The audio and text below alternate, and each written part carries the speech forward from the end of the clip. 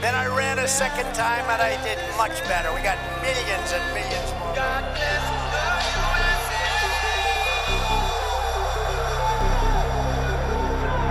Trumpism, either a second Trump administration in which it's Donald Trump without restraint, right? Or we would have somebody like DeSantis, who people describe as the smarter Trump, right? He's more disciplined, he's more calculated, he's more strategic in the way he does this, much less impulsive. I think the scale of the danger is really hard to fathom.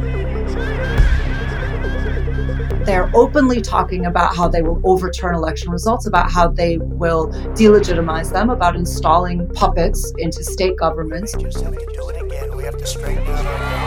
They are talking about embedding this vision of white patriarchal Christian nationalism in the schools, in our politics. No line between the GOP and the evangelical right. It's deeply authoritarian, and they're saying that only one side can win.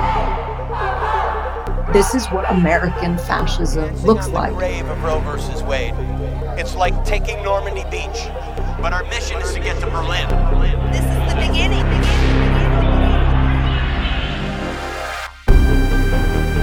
This is nothing less than an epic struggle for the future of this country between dark and light. I'm Arthur Snell. I was a diplomat in some of the most troubled places on planet Earth, and now I'm here to investigate the threats of today and warn you about the dangers of tomorrow. This is Doomsday Watch. It's going to produce a backlash, the likes of which nobody has ever seen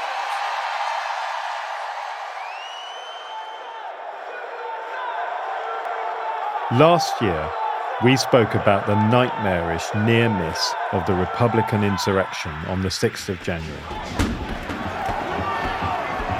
A violent attempt to prevent democracy from taking its course. But it turns out this wasn't a moment of madness or an aberration. It was emblematic. Led by Donald Trump, America's Republican movement has abandoned democracy. A test of loyalty to the party now requires you to believe that the 2020 election was stolen, and it requires you to commit to rigging the 2024 vote in the Republicans' favour. This is a profound moment in world history. The oldest party in the world's leading democracy no longer believes in democracy. So, is the USA still even a democratic country? And was it ever? This is Doomsday Watch. The death of democracy. Democracy is on life support in the United States. In our very first episode, I spoke to Professor Brian Klaas, an American political scientist who started his career studying weak and failing democracies in the developing world. And now he's trying to figure out if democracy in his own country is going to survive. And if it fails, what does that mean for democracy worldwide? January 6th was a pivotal moment where Republicans basically had one of two choices to make. They could either break with Donald Trump and draw a line under his presidency and commit to the forces of pro-democracy movements, or they could double down on Donald Trump and go all in with authoritarianism. And unfortunately, they have chosen to do the latter. I also spoke last year to Idris Karloon, political correspondent at The Economist, about the increasing attempts by Republicans to take control of America's electoral systems. Well, I think a year ago, people thought that it was very pessimistic to say that the party was going in this anti-democratic direction, that the January 6th committee had not yet started its hearings. People thought that basically there might be a change within the Republican Party politics. And I think that what we've seen a year later is that despite the fact that Trump is clearly under an immense amount of legal jeopardy, we see that Republicans are still very much supportive of him. What we saw throughout the primaries that have just been held is that Donald Trump still exerts enormous sway over who Republicans actually pick to represent them. Trump isn't going anywhere. In fact, he's arguably more powerful than ever in the conservative movement. So much so that there is now a litmus test in the Republican Party that basically tests whether you are a diehard MAGA Republican, and that is whether you'll lie about the 2020 election. So it's now the case that if you will not lie about the 2020 election, if you'll tell the truth about it, your political career within the Republican Party will die. A jubilant Donald Trump has now defeated 80% of those here on Capitol Hill who dared to vote for his impeachment. Now, as far as where have we gotten to in terms of legislation that would make it easier, I think, for Donald Trump to have won in 2020, even though he didn't win the majority of votes, I think that we've edged even closer to that outcome. There's a structural reason why the Republicans can do this. Here's Brian. One of the long-standing problems with American elections is that they're conducted on a state-by-state basis. So when you think of a presidential election, it's actually 50 state elections. Most functioning democracies have some sort of centralized system that sets the rules across the country. It's not true in the United States. And that means that the state officials are extremely important because they can put their fingers on the scale and adjust rules, adjust outcomes potentially even, depending on how close the election is. I was just in Arizona reporting on the primary that was held there on August 2nd. And there, the three candidates who are going to be in position for certifying the 2024 election, the governor, the secretary of state, the attorney general, Republicans picked people who all agree that the last election was stolen. You know, the secretary of state nominee for the Republicans is a guy named Mark Fincham, who was, at least back in 2014, a member of the Oath Keepers militia. He was present at the January 6th attack, although he maintains he didn't enter the Capitol. And he's previously said that if he were in charge of the elections, as the Secretary of State is in Arizona in 2020, Donald Trump would have won. And Arizona isn't the only state which is like this. And so the constitutional crisis that emerges in 2024, if Trump were to run and lose again, could be even larger than the one that we saw in 2020. You honed in earlier on three really key swing states, Arizona, Georgia, Pennsylvania. If I'm not mistaken, that's enough to change who is president of the USA based on the last presidential election. What would we need to see in those states to know that the Democrats are in real trouble? Not because of the vote level, but because of the people who are going to be tallying the vote and their attitude to the idea of sort of free and fair elections. I think we'll see, like we saw in 2020, that in the months before the election count, Trump was setting the stage for his Stop the Steal movement. Actually, it's very interesting. During his Republican primary in 2016, he also began saying that people were planning to steal primary election from him and in favor of Ted Cruz. And obviously, he previewed that line of attack against Hillary Clinton as well. So I think you'll start to see those signs again. Most of it will actually happen before the votes are counted. So aiming to reduce the voter turnout among communities that are reliably Democratic. There's very good research that shows that this has been a long-standing approach by Republicans to suppress votes among particularly minority communities like African Americans.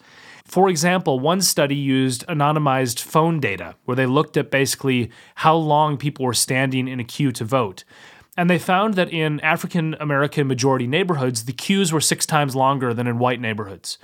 Now, on top of that, I hate to even believe that this is possible, whether the vote count itself will have integrity. If you recall, in 2020, Donald Trump picked up the phone and called the Georgia Secretary of State, a Republican, and said, find me 11,000 more votes. And, thankfully for American democracy in the world, that Republican said no. But the point is that, this is something where what happens if there's political pressure in 2024 and instead of saying no, they say yes? This egregious abuse of the law is going to produce a backlash, the likes of which nobody has ever seen.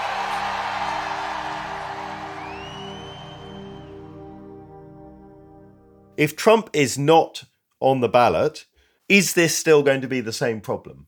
This is the really depressing bit about U.S. politics, is that because of the way the Republican Party responded to January 6th, they've gone all in on Trumpism. People have had this model that the Republican Party was in a bit of a fever. The fever would break and the party would snap back to something like 2012 when Mitt Romney was in charge of the party. It's not going to be like that. What's happening instead is that you have people who have a voter base that's been conditioned to be Trump-like. But you also have a new slate, a new generation of candidates who are taking the Trump playbook and executing it more effectively. And the obvious standard bearer for that scenario is Ron DeSantis, who's currently the governor of Florida. The governor declared Florida Florida open for business, pushing for schools to be open, and fighting mask mandates to the delight of supporters and the ire of Democrats. Yeah, so Ron DeSantis is clearly cut from the same cloth as Donald Trump. He recently chartered a plane to stick some migrants who were told they were about to be rehoused somewhere, basically given these false hopes. And he just flew them to Martha's Vineyard, this place where a lot of sort of rich people vacation, very democratic part of the United States.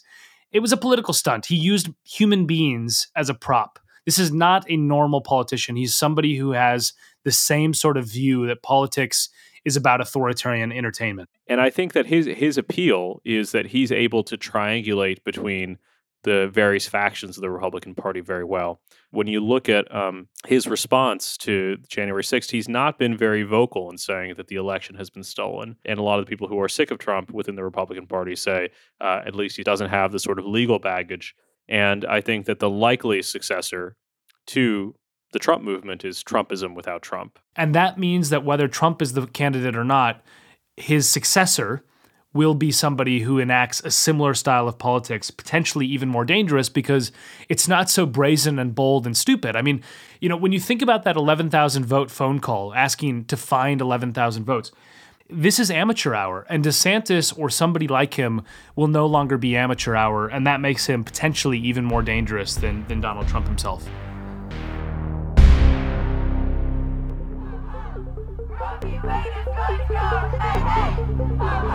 This isn't just about how America runs its elections. The American hard right, now controlling the Republican Party, wants to remodel society itself. They've polled the lower vote in 5 of the 6 most recent presidential elections, but still they've managed to restructure many of the key institutions that govern America.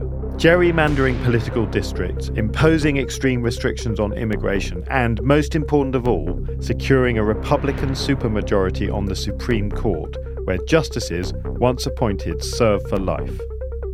In June 2022, the Republican appointees on the court overturned a half-century-old constitutional right to abortion. It didn't matter that this had no democratic or popular mandate. The Supreme Court justices answer only to their consciences.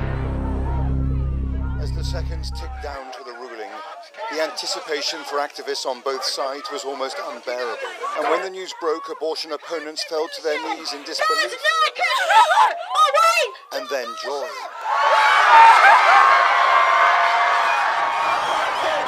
This is widely seen as the most consequential ruling for a generation. One of the very few times the court has removed rights. The Dobbs decision, the decision overturning Roe, was a lightning bolt. There are a lot of people, a lot of well-informed people, who did not believe that the court would really do it. That's Sarah Posner, an investigative journalist who's devoted her life to tracking the activities of America's right-wing Christian movement. You know, I've written for years about how this was the goal and the court was going to do it, right? A lot of people have written that, but a lot of people did not believe it. And I think that when the court finally did it, you know, stories like that, I think are really waking people up to what, you know, the real dangers of the right here. I am Jamal Green. I am a law professor at Columbia Law School. I specialize in constitutional law. I'm also the author of a book called How Rights Went Wrong. I wanted Jamal to help me understand how this Supreme Court, something that in most democracies is a relatively anonymous technical body, has been allowed to become a highly politicized tool of extreme partisanship. I think the structure of the U.S. Supreme Court is an important part of the nature of its power and the feeling that its members are really deeply involved in politics in ways that are globally unusual. So the court understands itself to have the power to invalidate legislation, to have the power to strike down executive acts of various kinds.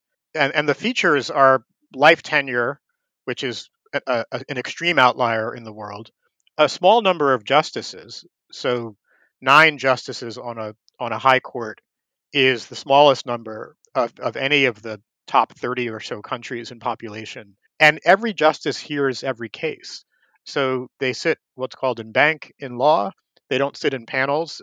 And so what that means is that if you get ideological capture on the court so that it's really on one side of the ideological spectrum, then you can really predict with a fair amount of certainty where the court's going to come out on a set of issues. You know exactly who the justices are. And when you have that kind of certainty, that affects the kind of cases that are brought to the courts. And so what we've seen is in the last several years, particularly with the replacement of Justice Anthony Kennedy with Brett Kavanaugh, and especially the replacement of Ruth Bader Ginsburg, who's very much on the left side of the political spectrum, with Amy Coney Barrett, who's very much on the right side, you have a predictably conservative court.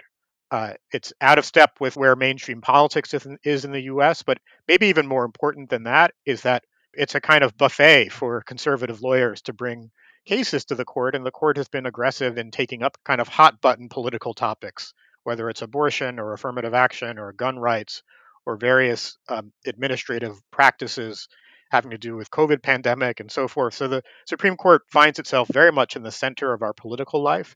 And that is, I think, itself a bit of a change over the last several decades.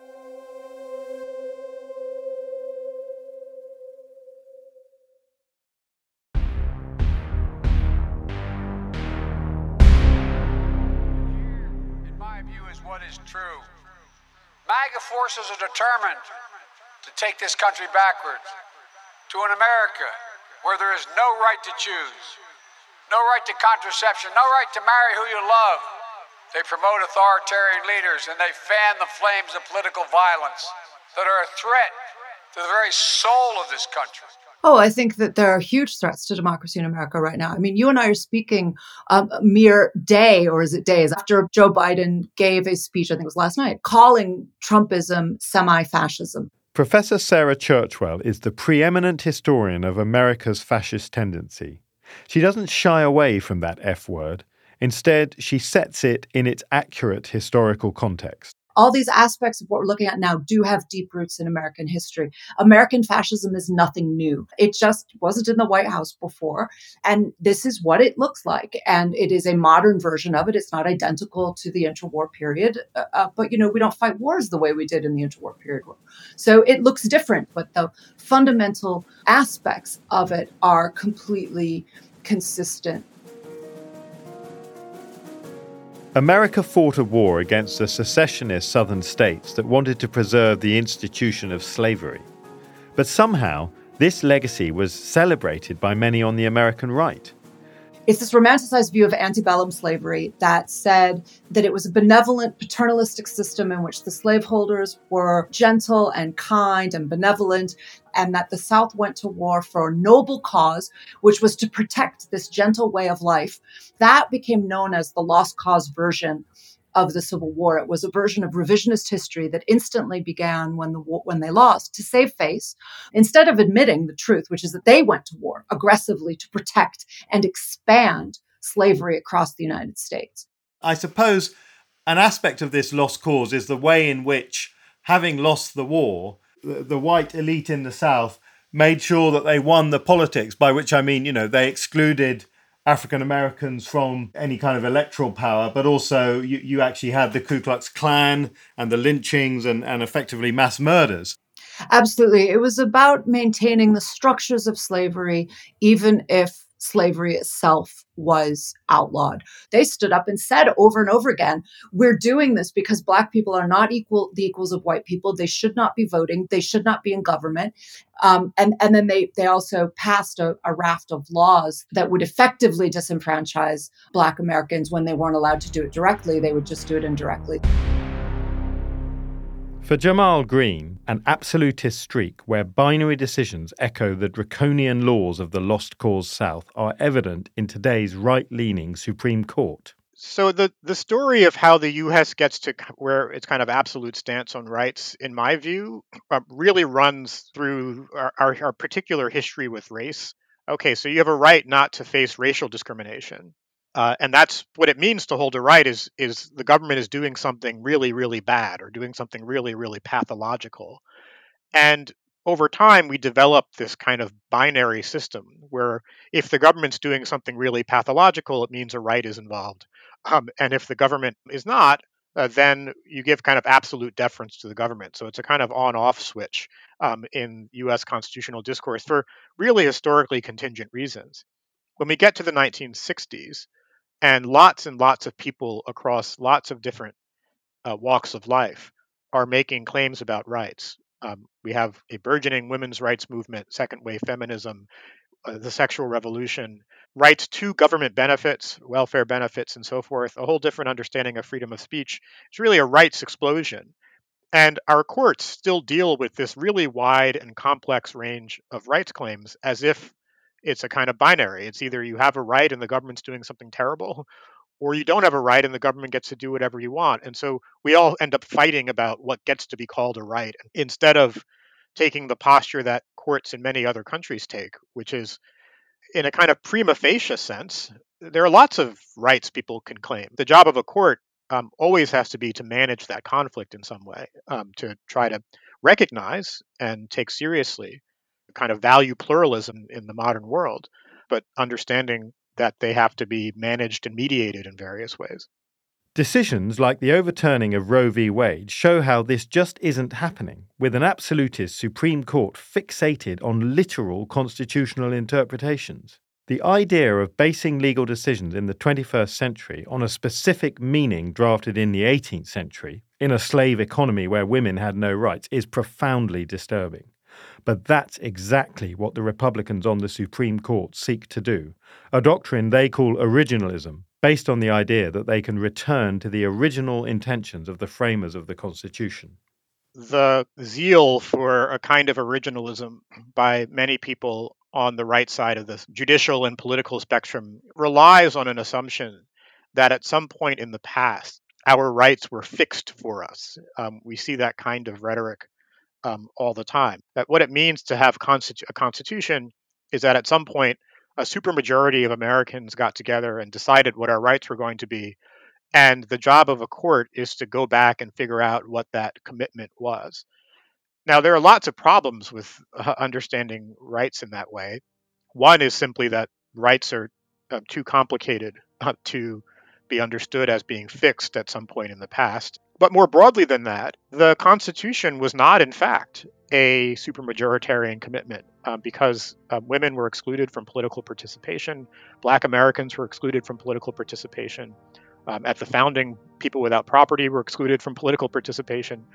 So it's trying to restore a deeply exclusive vision of what people's rights are. Again, I think that's part of what the reaction to the overruling of Roe was, is the way the court characterized the issue was, we've got to honor the commitments made in the 19th century at a time when women didn't get to vote. And that's not just problematic as a matter of constitutional theory, but it's just offensive in a visceral sense. Where are we now? As we record this, the midterm elections are taking place, in which the anti-democratic Republican movement will attempt to regain control of America's legislature and the state electoral bodies, and that will allow them to rig the 2024 presidential elections. How did we get to this point? How did the American right abandon democracy? We heard from Sarah Posner earlier. Her book, Unholy, identified the role played by America's white evangelical Christians. For nearly 20 years, I've been reporting on the religious right in the United States. And more recently than that, also the extremist right, white nationalists, white supremacists. And these two groups were falling for Donald Trump. Let's be very clear. This is not an election between Republicans and Democrats. This is not a fight between liberals and conservatives. This is nothing less than an epic struggle for the future of this country between dark and light, between the godly and the godless, between good and evil. And we will win this fight, or America would step off into 1,000 years of darkness. That's Roger Stone speaking before the January 6th assault on the Capitol, using biblical language to define a supposed battle of good versus evil. America is supposed to have separation between church and state, but the Republican right increasingly seeks to establish a theocratic basis for their political choices. In many ways, there's really no line between the GOP and the evangelical right. I mean, they are one. Roger Stone and Mike Flynn, Trump's disgraced national security advisor, they have been going on this tour to churches around the country called the Reawaken America Tour. And they're using extremely incendiary, threatening Christian nationalist language. There are two things to keep in mind here. One is that the origins of the modern religious right, contrary to the popular conception, were not in the abortion decision in 1973, but in the federal government's attempt to ensure that Christian schools who had tax exemption, or nonprofit organizations that had a tax exemption, were adopting policies that were non-discriminatory. The logic of that was public schools have been desegregated following Brown versus Board of Education. And so therefore, if you have a tax exemption, which is basically a subsidy from the American taxpayer, you cannot have racially discriminatory policies that would be considered illegal for a public school to have. That was their first big battle with the government, not Roe versus Wade. Over time, they became obsessed with Roe versus Wade, of course, as we all know. Now, they would say today that, of course, we're not racially discriminatory, but they apply the same argument to LGBTQ rights, right? So they say that the government cannot tell us how to run our Christian institutions. So we need to have, special accommodations made for us so that we can discriminate against LGBTQ people. We are gathered in the Oval Office for the National Religious Freedom Day, something very important and very special to me and the people that are gathered around me. So you have the right to pray.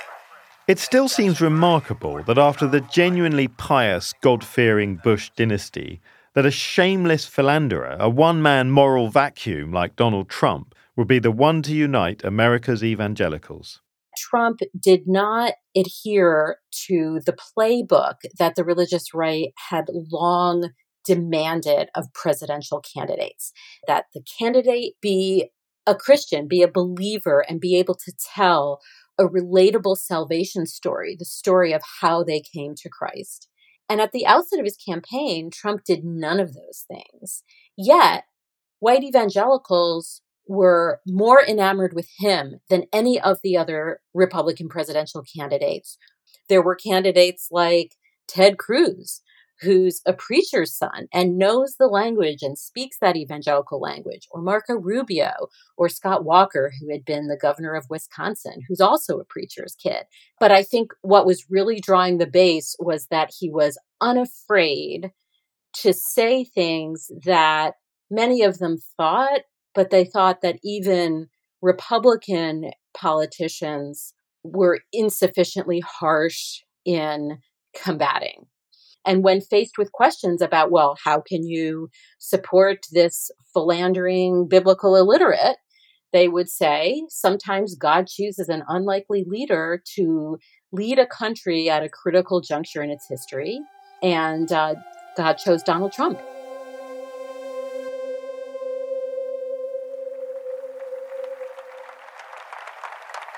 I'm told that tens of thousands of prayer meetings are being held on this day. And for that, I'm deeply grateful. We are a nation under God, and I believe God intended for us to be free. What you saw over the history of the modern religious right from the Reagan era forward was that they had organized to be a movement where they focused on registering voters to vote, mobilizing them to go to the polls. And over the course of the late 70s and 80s, as the Republican Party was consolidating this alliance, these charismatic televangelists were part of it. I mean, both Bushes had advisors who really pushed them to make alliances and make friends with these various charismatic figures.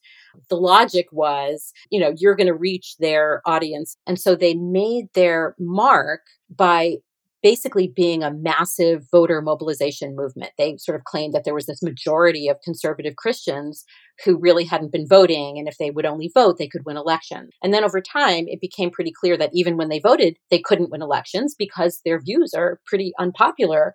Most Americans don't think that abortion should be illegal. Most Americans do think that same-sex marriage should be legal. So has Donald Trump radicalized both the Republican Party and the Christian right? I think there were multiple factors contributing to the escalation towards what we saw on January 6th and its aftermath. One was obviously Trump himself, but that is a far too simplistic explanation for why the Christian right continued to support him on and after January 6th. Within the Christian right, there were a lot of changes, a kind of acceleration of these new religious movements, many of which fall under the broad rubric of charismatic Christianity, followers of which believe they can receive direct revelations from God. They believe in speaking in tongues and signs and wonders, miracles, supernatural occurrences. And all of these movements talked with one another. And a central feature of many or most of them was that America is a Christian nation. It has been destroyed by secularism, and it's their duty to take dominion over the institutions that have been corrupted by secularism. People would say to us, well, obviously it sounds pretty wacky, but is it really that dangerous? I mean, how can they achieve their goals? And of course, we couldn't really imagine exactly how they could achieve their goals, but I think now we know.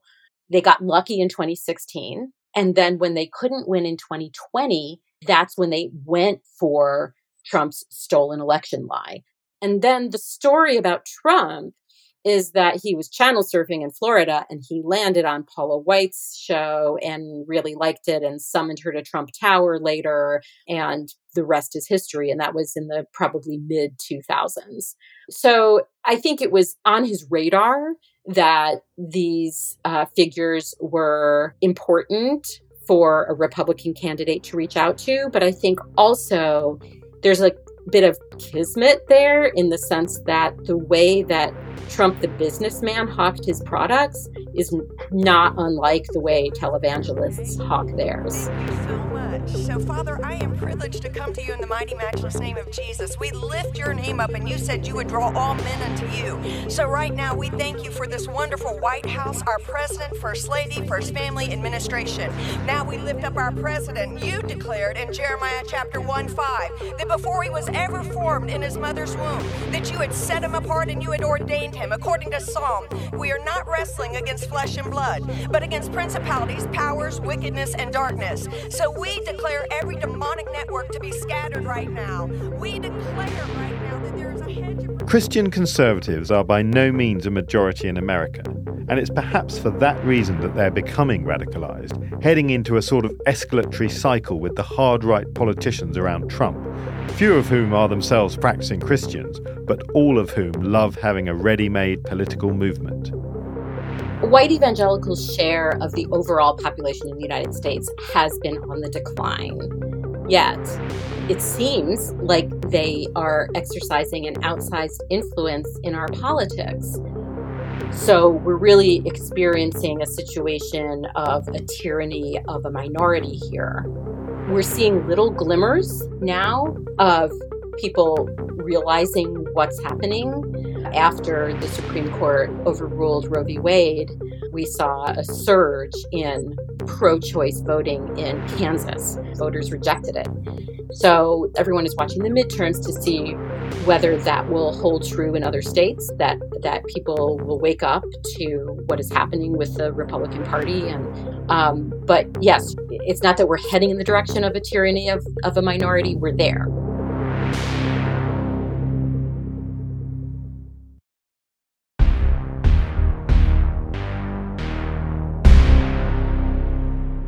One of the things driving religious extremism in America is the dawning realization that another American religion, the American dream and the capitalist system, appears to be on increasingly shaky ground.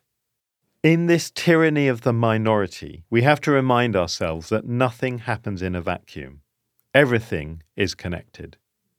You heard from Professor Gary Gerstle, scholar of the rise and fall of neoliberalism, in the first episode of this season. Here he is explaining how Ronald Reagan, that most American dreamer of modern presidents, was also the architect of its collapse, at the same time as the Christian right began its rise to power.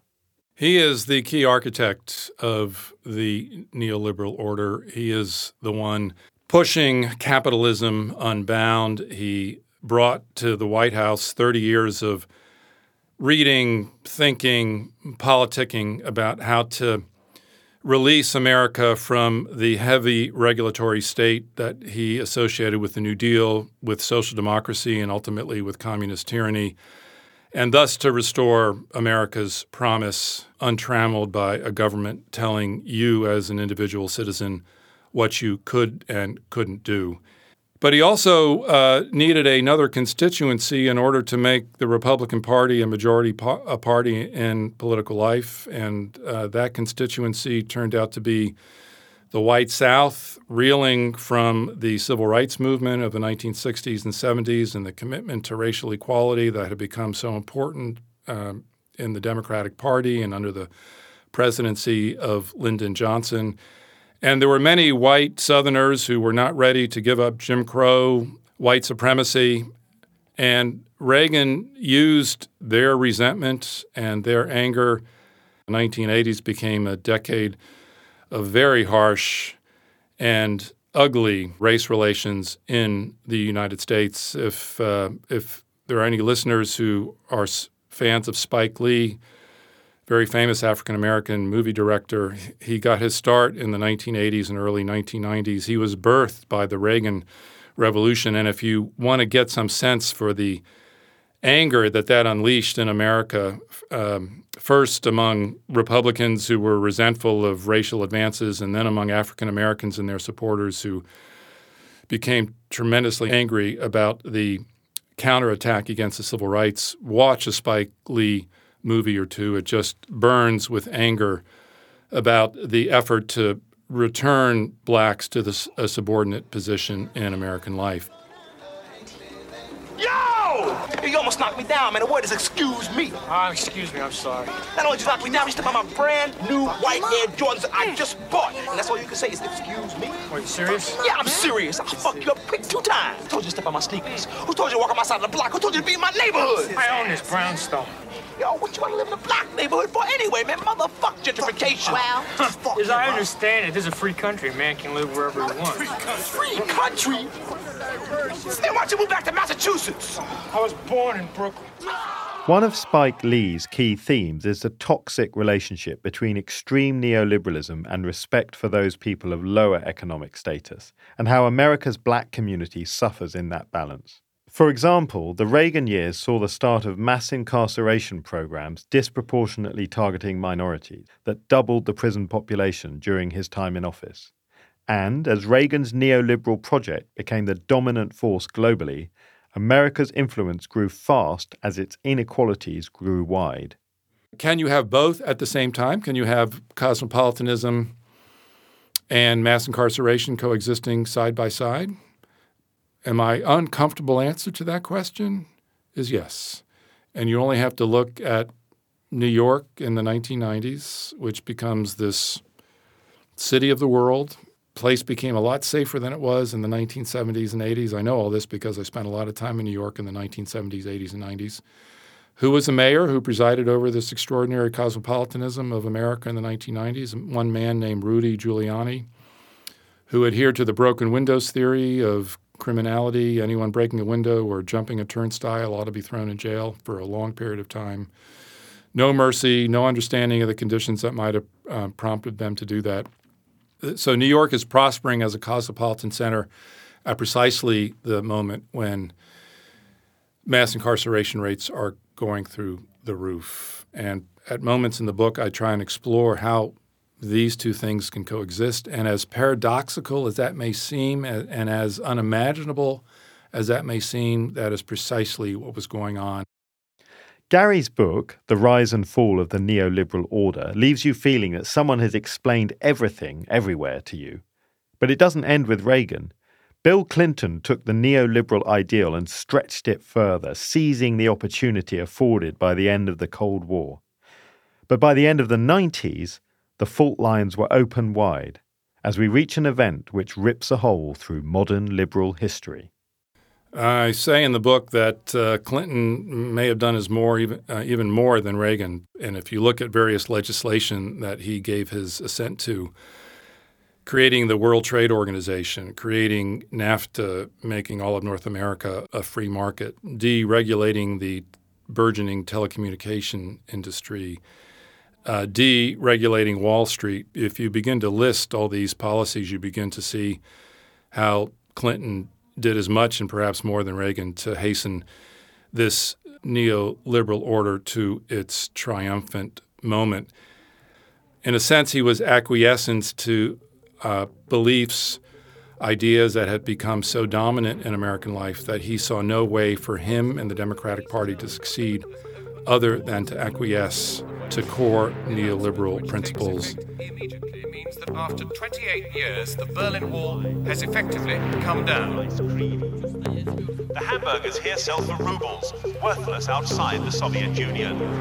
But McDonald's have an eye on what they believe could be a bright new future for the Soviet economy. Saddam has gone from power. And in Iraq today, the coalition forces from 30 different nations and Iraqis who love their country and who work hard with us to rebuild Iraq, to nurture its wealth for all its people, to bring prosperity and freedom.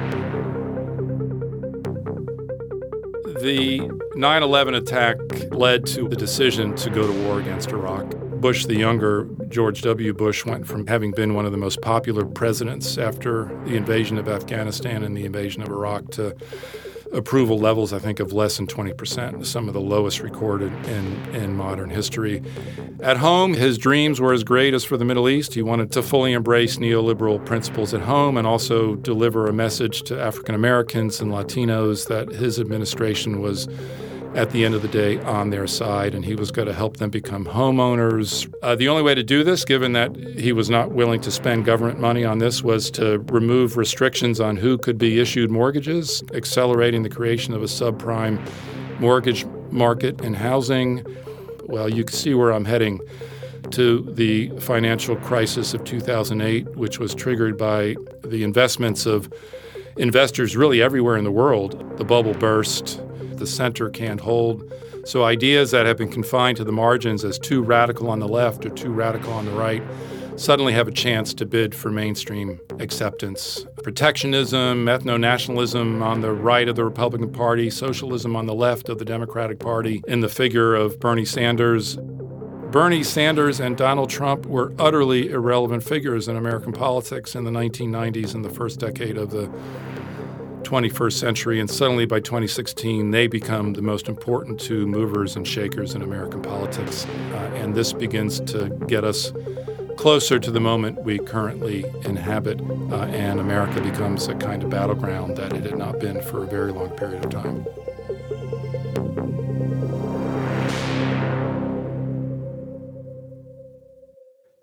To get back to where we started, America and its failing democracy, what's coming next? Jamal Green talked us through the Supreme Court's targets. Well, when it comes to the Supreme Court, there are some quite specific issues that are going to arise. And this upcoming term, the Supreme Court is going to deal with race-based affirmative action. And there's a substantial chance that the court is going to say it's illegal or unconstitutional for colleges and universities to take race into account in admitting people to their college classes. And that may have a dramatic effect on not just college admissions, but what the professions look like going forward. There will be or likely to be cases involving the right to bear arms and gun rights. The current Supreme Court is also a kind of anti-regulatory court and is very hostile to the administrative state. And a lot of lawmaking, in effect, happens through administrative agencies in the U.S. But in fact, just last year, the court made it more difficult for the Biden administration to engage in environmental regulation, also struck down its rules involving vaccination over COVID-19. I think in a deeper sense, where a lot of the fear of where we are comes from goes beyond the specific decisions of the Supreme Court and goes to the idea that people in both law and politics seem to be adopting a kind of with us or against us posture. And the U.S. Constitution is not well suited to serious norm breaking. And the worry is that if you have a court that is overly formalistic and overly literalist, it's not going to stand in the way of serious breaches of democratic norms. I think if I had to put in a nutshell what the fear is, it's that.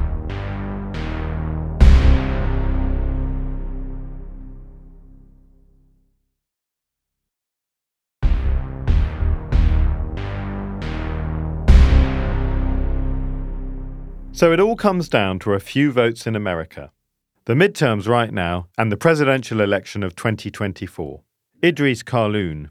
Political polarization and hatred for the other side has progressed to such a point that one of the major parties is willing to countenance the erosion of democracy. And that's incredibly concerning. That's what's driving, I think, these trends that we're seeing. And I think it's also opened people's eyes. In America, we pride ourselves on the fact that we're the oldest running democracy in the world, right? And I think that what we've seen over the last few years, I think, demonstrates that self-valorization was a bit incorrect. That the same things that happen in other places are more than capable of happening here, and that's a grim thing to try to understand. But also, we're not at the point yet where America's totally succumbed to anti-democratic forces, and so that means that there's a moment of reflection that we can all undergo. I think if you look back at history, there's a certain amount of optimism you can take in that there have been other periods in American history where, the country's been so ferociously divided. 1920, the immediate aftermath of World War I, with the pandemic called the Spanish flu just raging on the cusp of a Great Depression.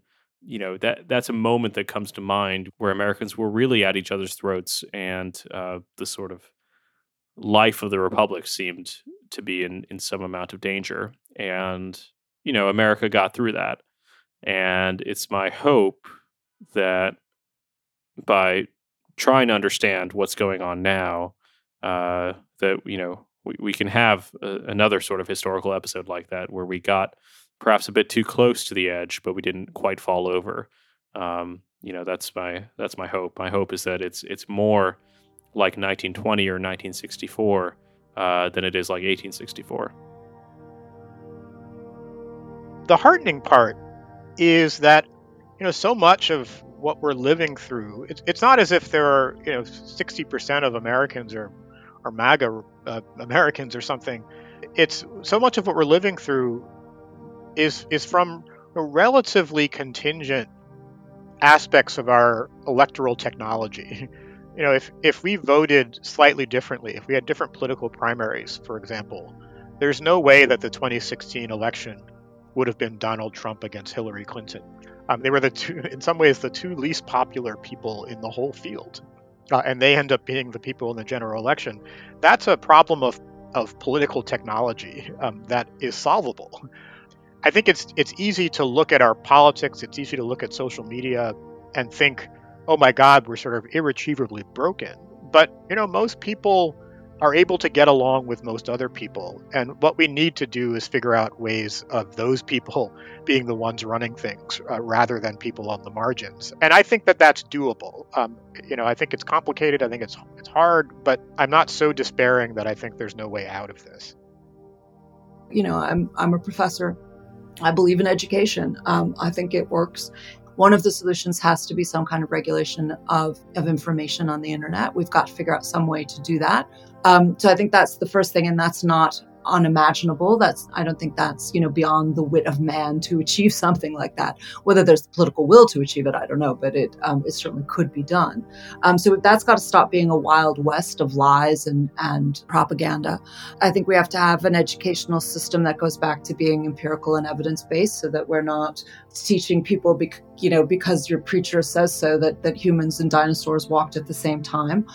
We actually have to get back to science and to evidence. We have to not be afraid of history. We have to be able to confront the truths about our own history, even when they are discomforting and they aren't very flattering. We still have to tell the truth about it. And then when we do all of that, we start to have the basis for democratic polity again, it seems to me. We have to understand that democracy is something that comes through an active engagement with civil society, and we have to renew the civil contract. We have to renew the foundations of trust. One of my hopes is that, although it's a dark one in a sense, but I do think that people, something like the Second World War shows that sometimes you absolutely do have to go through an absolutely unimaginable crisis to remake society. But when you do go through those kinds of seismic crises, things can be rebuilt. And there are signs that we're heading into that kind of crisis. I don't welcome it, but I just think that human beings are maybe constituted such that we have to be forced to rebuild and to change. And I have a feeling we may be heading into that kind of a storm. And if so, that may actually, one of its few silver linings might be that it means that people lose the appetite for this kind of garbage, that they see that politics is not a game, and they start to rebuild their commitment to taking politics seriously and to the importance of a civil society that's based on good faith rather than bad faith. And that's what we really have to get back to.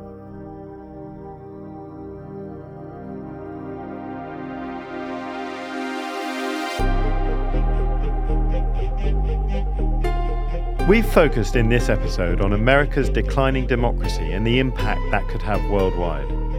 But everything is connected. And when America is run by an unhinged autocrat, such as Donald Trump, bad decisions get made. Like his decision to pull out of the Iran nuclear deal. The net result? In September, the UN nuclear watchdog announced that Iran is on the brink of having enough enriched uranium for a nuclear weapon, a direct outcome of Trump's decision.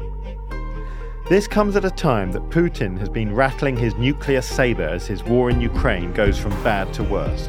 Just as global order is breaking down, so is the nuclear global order. And at the heart of this new anarchy sat one man, responsible for Pakistan's nuclear story, but also North Korea and Iran. So join us for the next episode, where we explore the story of A.Q. Khan, the man who blew up the world.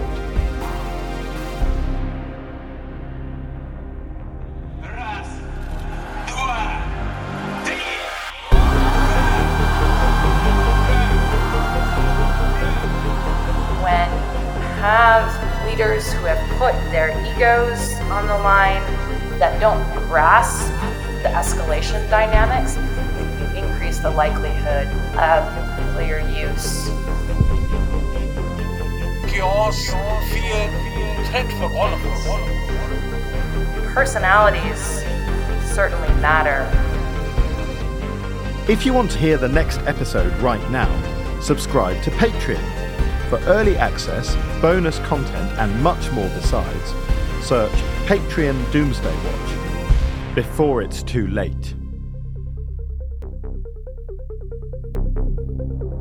Doomsday Watch was written and presented by Arthur Snell and produced by Robin Leeburn, with assistant production from me, Jacob Archbold. Theme tune and original music is by Paul Hartnell. The group editor is Andrew Harrison. Doomsday Watch is a Podmasters production.